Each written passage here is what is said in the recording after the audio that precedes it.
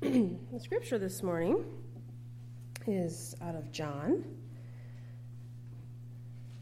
and we're going to do 13th chapter, verse 31 through 35. When he had gone out, Jesus said, "Now the Son of Man has been glorified, and God has been glorified in him. If God has been glorified in him, God will also glorify him in himself, and will glorify him at once. Little children, I am with you only a little longer. You will look for me, and as I said to the Jews, now I say to you, where I am going, you cannot come. I give you a new commandment, that you love one another. Just as I have loved you, you also should love one another. By this, everyone will know that you are my disciples, if you have love for one another." The word of God for the people of God.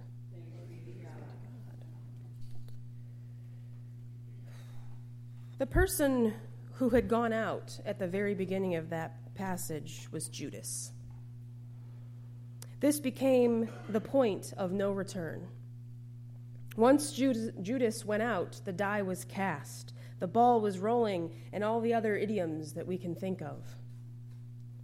In the verses just prior to our passage today, Jesus says to Judas to do what you're going to do quickly.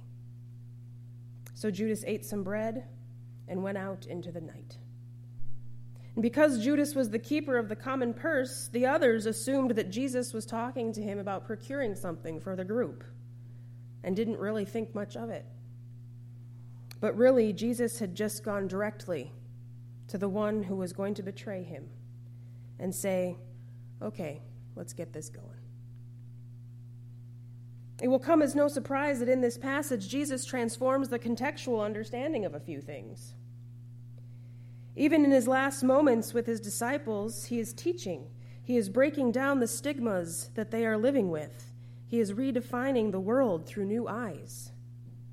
This passage is almost like a covenant ceremony. It gives a public announcement of Jesus' glorification, departure, and new commandment, and the start of a new community known as Christians. In these 4 verses, these 3 sections are of utter importance. Glory and fame are the currency in American pop culture. The pursuit of glory and the public's captivation with those who seem to have it is nothing new, though. This concept has been around as long as there has been life.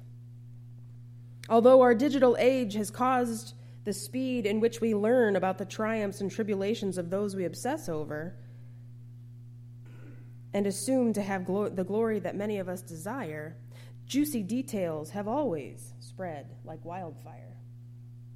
Not long ago, I was talking with someone who used to be a teacher. Before the days of the internet and smartphones, she wanted to impress upon her students how quickly gossip can spread. So she told them a harmless tidbit about herself during her first hour class. By the time second hour started, other kids had already heard it. And by the end of the day, the harmless tidbit had evolved into something somewhat ridiculous, and there was hardly a person in the school who had not heard it. 2,000 years ago, people were just as inclined to seek after the information and talk about it as they are today. Jesus himself had high acclaim, his reputation starting to spread out further and further, so that even the Greeks were interested in this it boy.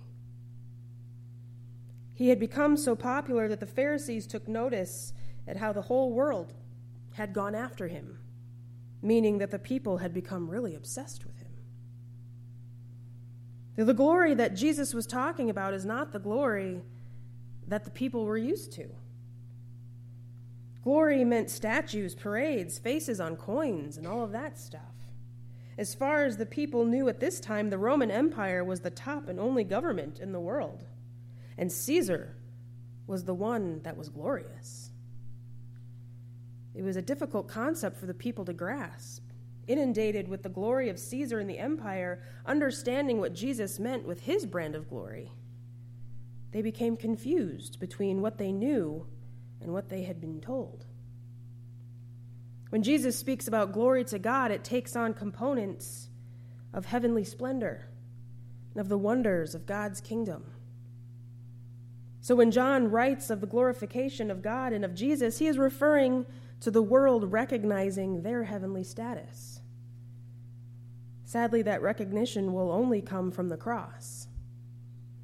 For the world will truly see the glory of God. For the world to truly see the glory of God, Judas must walk out that door. Peter must deny Jesus. Death and betrayal are unfortunate, yet necessary for the glorification of God through Jesus Christ. God is glorified through humble and sacrificial action. Jesus' commandment to love is not new in the sense that it had never been commanded before. There are examples of it all the way back to Leviticus. The newness of the commandment is in the humility of God as revealed through Christ's death and of compassion. And it is new because of the community that comes after the resurrection and the ascension of Christ. Among the ancient theological scholars and bishops, Jesus' command to love raised an important question. How is this command truly different? Cyril of Alexandria, Augustine, and many others knew of Leviticus' command to love your neighbor as yourself. So really, what could be the difference?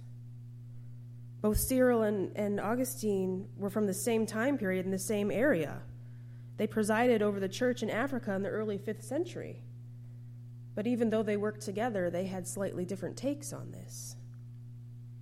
Augustine believed that Jesus meant a spiritual love, distinguished from, quote, all carnal affection. Called the disciples to love one another as those who are God's. As in belonging to God, not lowercase g. Cyril takes on the situation a little bit differently. He felt that the laws of Moses created the necessity to love our brothers and sisters as ourselves. But Jesus loves us far more than he loved himself. Cyril said that otherwise, Jesus would never have descended to our kind from his original place in heaven, nor undergone the anguish of his death for our sake, nor would he have submitted to the torture he received before even getting to the cross. The newness of the commandment of love is indeed really something when we look at it that way. While Jesus was speaking to the disciples this last time, he was urging them to be patient with each other in the days ahead. It was important to Jesus and his ministry that even through the betrayal and the torture that was about to occur, the disciples must care for one another. They must forgive one another. And they must forgive those that carried out his sentence.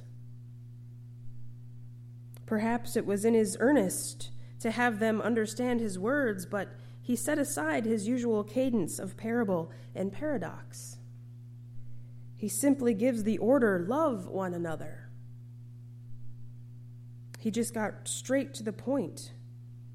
One commentator describes the commandment as simple enough for a toddler to memorize and appreciate, but profound enough that most mature believers are repeatedly embarrassed of how poorly they comprehend it and put it into practice. By this, everyone will know that you are my disciples, if you have love for one another. It's really not that hard. A lot of our religious traditions stem from these words from Jesus. Faith is not just about belief, it is also about practice. Religion is not just having a belief or accepting difficult ideas, but is about doing things that change you. When we become followers of Jesus Christ, we become changed.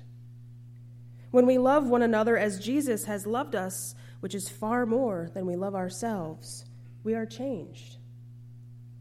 We cannot say that we are Christians and not acknowledge that a change has happened in our lives the moment we accepted Christ.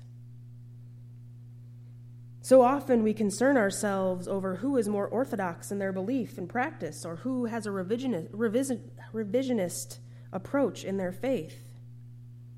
Perhaps the more important question should be who most effectively reveals the presence of love of Jesus Christ in their lives. Jesus did not say to the disciples, "They will know you are Christians if you believe the right things." They will know you are Christians by your love. We have to show our love to each other while we still can. We cannot make the mistake of not taking every opportunity to tell each other and to show each other the love of Jesus Christ. Through our interactions with each other, through our words, we have opportunities galore to show the world the love of Jesus. People who do not know Christ are watching our behaviors. They are listening to our words. They can start to see Jesus through us. And we must embrace that role in our lives before they stop watching or stop listening, because maybe they heard something and encountered something from us that was anything but the love of Jesus Christ. Jesus spoke to the disciples plainly that day. He speaks to us plainly through this text. "Little children," he says. Although wanting to give the straight-to-the-point declaration about his departure from this earth, he spoke with kind understanding. "Little children, I am going away soon. You can't come with me, but I'll be back for you. And while I'm gone, this is what I want you to do." In these words, Jesus' departure becomes his arrival into glorification. The tenderness of his words connect the terror of his death to the comfort of his promised return. It all leads to glory for the triune God and for those who follow them as well. Our first step in helping the world understand such glory is to allow the love of Christ to take root in us so that it can flourish, so that others may flourish. When we have Christ at the center of our community, the glory of God comes to us in a breath, better and purer than any argument could ever accomplish. Amen.